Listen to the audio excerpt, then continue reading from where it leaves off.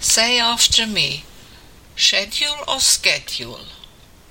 Schedule or schedule? When I first came to Britain, it was pronunciation schedule. Now you often hear schedule. Comparable. Now you generally hear comparable. Respite. Now you very nearly only hear respite. Financial director. Now practically everybody says a financial director. The financial director of the Financial Times. The letter H is now pronounced by quite a few as H because they don't know any better, or come from Ireland where it seems standard pronunciation.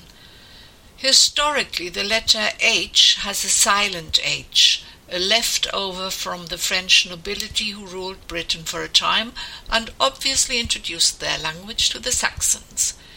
Hearing H hurts my ears. Spelling. Role play. Now you only see role play. To date. Now it's to date, a word used not all that often anymore.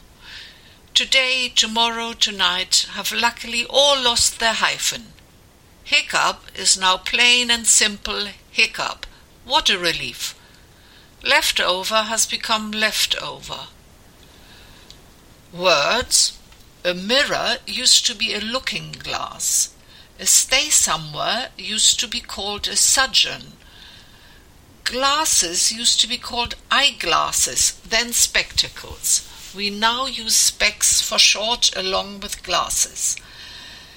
We used to go to the bathroom, the powder room, the ladies or the lavatory. We now use the loo or the toilet, though some people will never say toilet. It sounds too ghastly in their ears. They continue to go to the bathroom or to the loo, or don't talk about their bodily functions at all.